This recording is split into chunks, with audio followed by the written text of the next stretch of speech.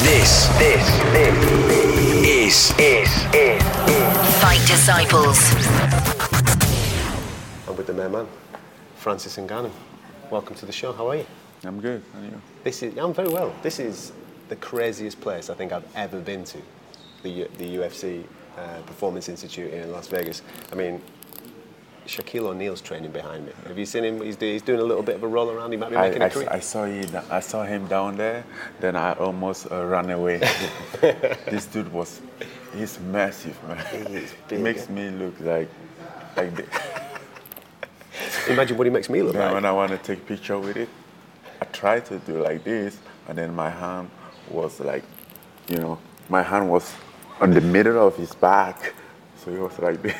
He's a big guy. Yeah, he's a big guy. Do you think he could make a career in mixed martial arts? No. I don't think he'd be able to make the threshold. But he has to beat some people, though. Just lie on. Oh, just massive, How do you like Las Vegas? Because obviously this is kind of your new home now. Yeah, I mean, I've been here for 2 years. Obviously, I've been traveling a lot, but I like Vegas. I mean, the city, the life here, and also how things is placed here, the Performance Institute, and then we have gym in town, and also a lot of fighters, so we can it's never easy, basically, for a heavyweight to find like partners, sparring partner, training partner, but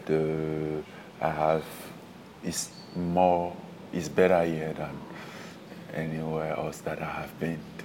Very different from your upbringing, my friend, in Cameroon. Very worlds apart from where you were as a small boy. Yes, very, very different. Nothing to do with.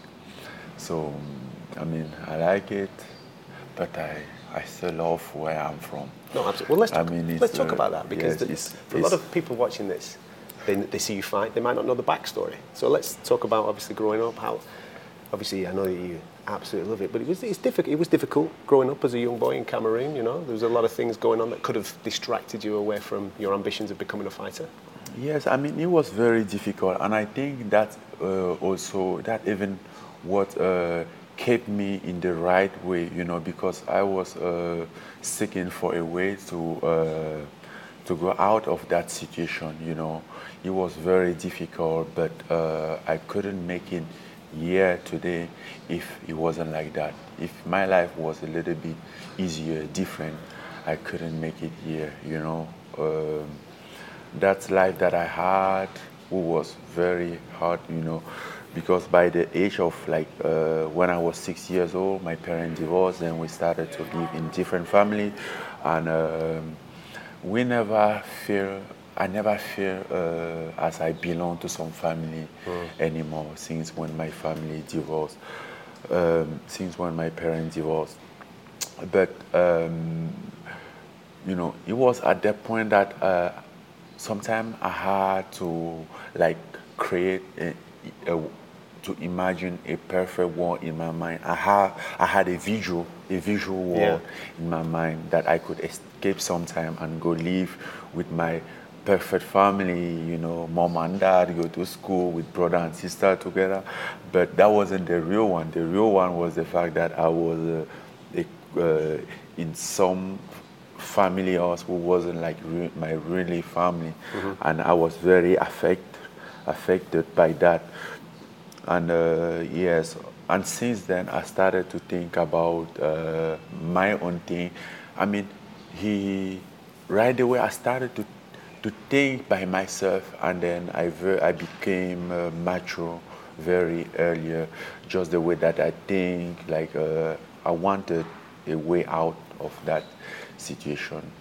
And that was very difficult to do. Who was your inspirations? Because there must have been someone that you were looking up to at that point in order to give you the hope that could happen.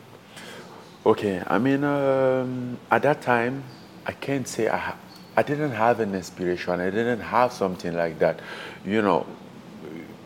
Today when you ask some kid, if you ask some kid, who is your inspiration, he's probably going to tell you somebody that he has seen on TV. But we didn't watch TV, we didn't have TV, nothing like that. We was kind of disconnect from the world, something, you know. So it was very, very complicated to have like a model, somebody to look up to. But somehow I think I was grateful to have certain wisdom to know how. I don't know.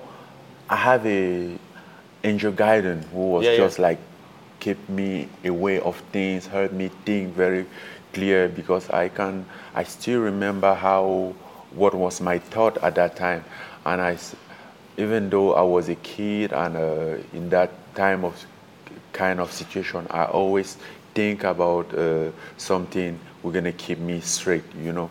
I always believe in something. That was the hardest part of everything, because you know, in this case scenario, a lot of people they give up, you know. It's easy to do that though, because there's temptation of gangs and various things like that, taking people off on different paths. Yes, I mean this happened when I was like a teenager, when I was by the age of 18 to 20. I have a lot of temptation of gang, but you know, I grew up from maybe when my parents divorced, from my 6 years old to that age, I was already set to something. I had something in my mind, and I had some way that I have to behave, some reputation that I have to save, because when my parents divorced, that's when I realized my dad didn't have a good reputation, and I heard how they talk about my dad, and I didn't like it. And right away, I mean, I was 6 years old. I didn't know what I wanted to become in life, but right away I knew what exactly I don't want to become. I don't want to become like my dad. I was 6 years old.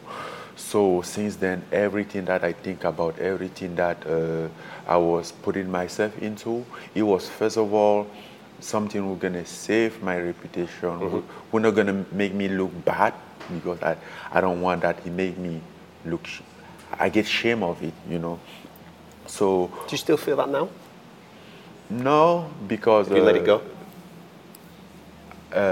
Yes, it's gone. You know, it's gone. But because today is a part of me, you know, like behave myself, like do the right thing. And yes, today I know that I'm doing the right thing. I carry myself well, you know. So I don't have that concern anymore. But as a kid, you don't know, you know, you don't know how, what really happened in life. But you're just scared to be there, to have that kind of reputation. But talk to me about moving countries from Cameroon to France as a young boy as well. That's a big upheaval in a young boy's life. You've just been talking about parent divorce, but moving a country as well is a difficult thing to deal with. Yes, it was very difficult to move a country. Basically, why I didn't know where I'm going. I didn't know how to get there.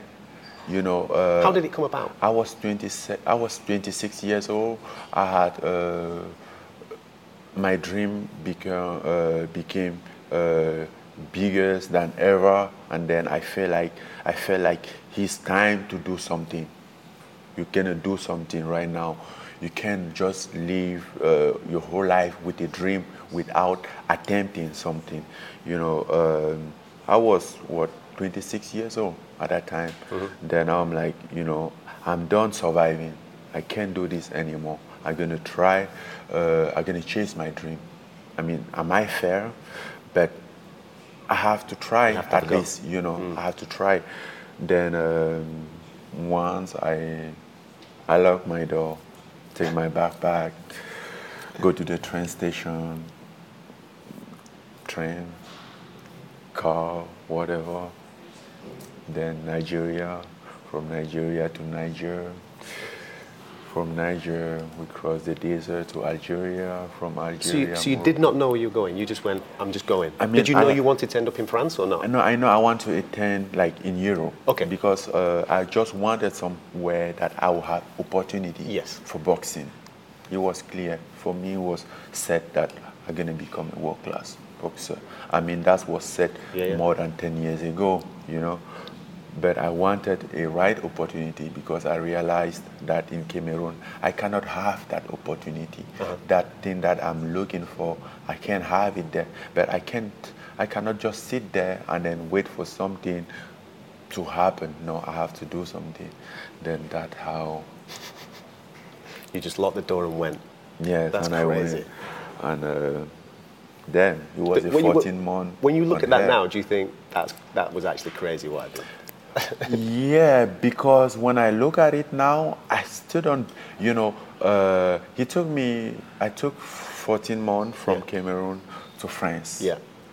Then I've been through a lot. I've been through hell.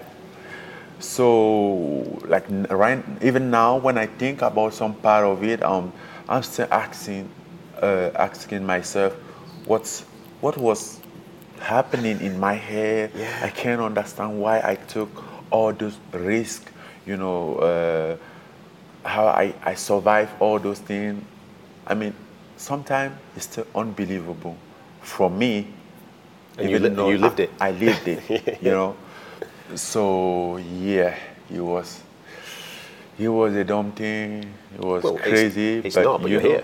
You're here now. Yes, but they say the fate in French we say fate can move the mountain. I mean, that doesn't mean you can move a mountain away, but you need to believe. Climb a mountain without realize there is a mountain. When you faithfully believe you're going to make it, But if you don't believe, you're going to say, oh, it's too high, I can't, and then sit there and all those things. But when you believe, you don't even realize until you make it, then you turn around and be like, wow, that was a hell of a mountain. So while you were in France, you decided mixed martial arts away from boxing? I didn't decide like that. Was it just you tried it and you thought, this is for me? When I went in France, so I was a homeless. I didn't have nobody there. I didn't know nobody. I mean, I was You were proper homeless as well. You were living on the streets and everything, weren't you? Yeah. So I was on my way maybe from Germany because I heard that boxing in Germany works pretty well than in France. Then I'm like, okay, let's go to Germany since I cannot go to England because to go to England, you have to do another, cross, they have the border. England is not like European Union who has a free circulation. So I'm like, okay, let's go to Germany. I'm tired to do immigrate, have to go to England anymore. So then I stopped in France for some reason, or somehow. Then I found a gym for boxing. Then I just told them the truth. I'm like, listen, man, I don't have no money. I don't have home, nothing. But I just want somewhere to keep training because I have been training boxing for 1 year and I want to become a world champion. And it was kind of like, where? Really? But they still gave me some credit, I was a big guy. I'm like athletic. You can punch. Okay, you can punch. He can punch. So let's see what he got. Yeah, and then they gave me my chance. And after a few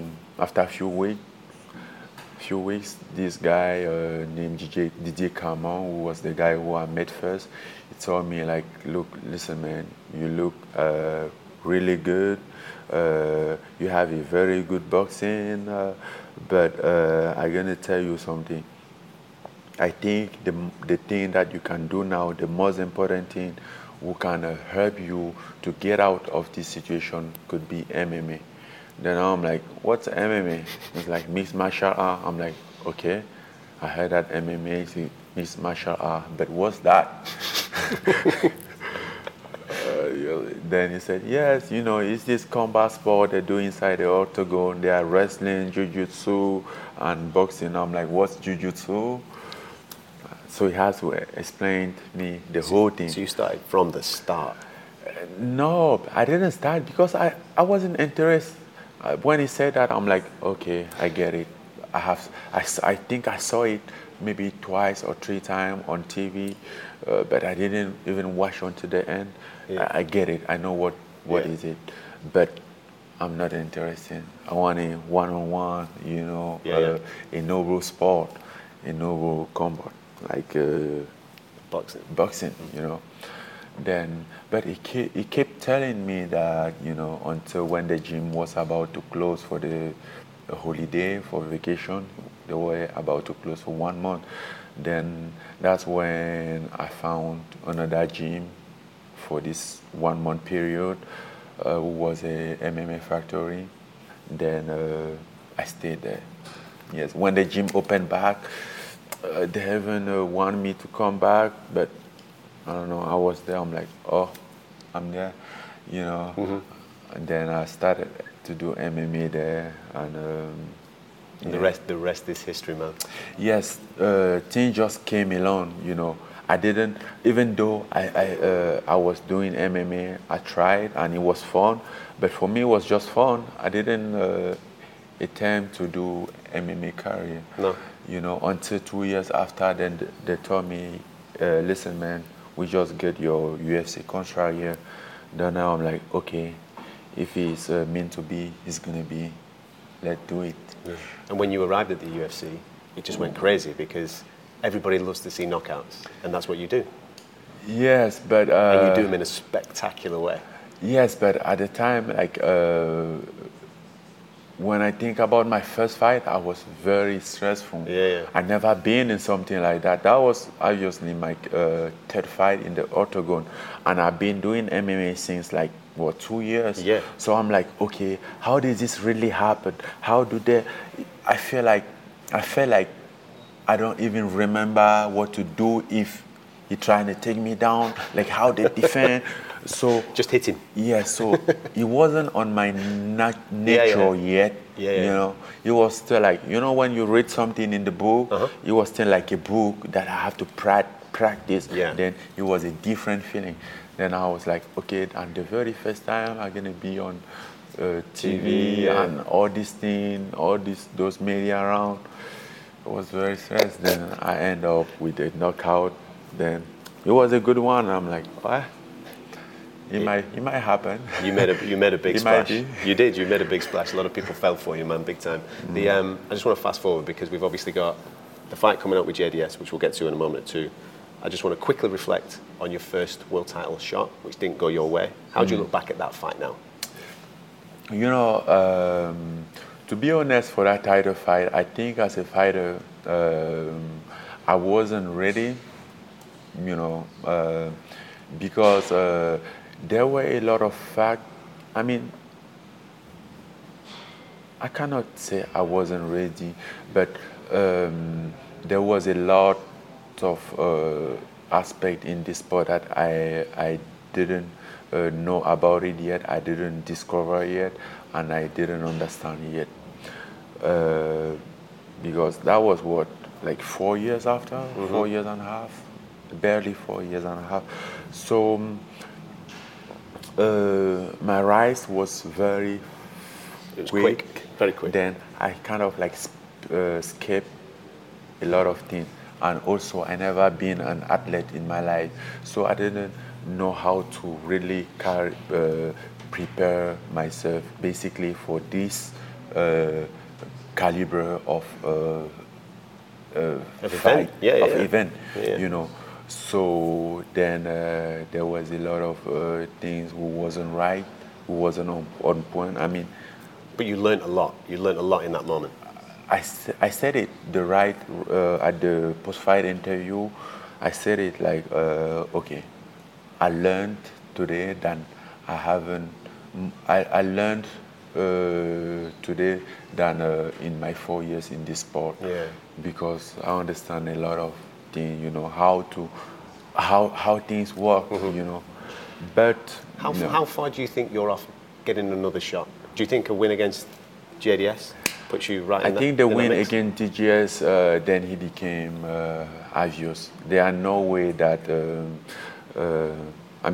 there are no right explanation we're gonna make me don't have title shot if I beat DGS. I'm a number 2 contender. Stipe gonna fight DC back, and I think the winner of me and DGS gonna take the winner of that. Good luck. So, thank you. Good luck, man. Thanks for speaking to us. Thank you for listening. If you like what you heard, subscribe via iTunes.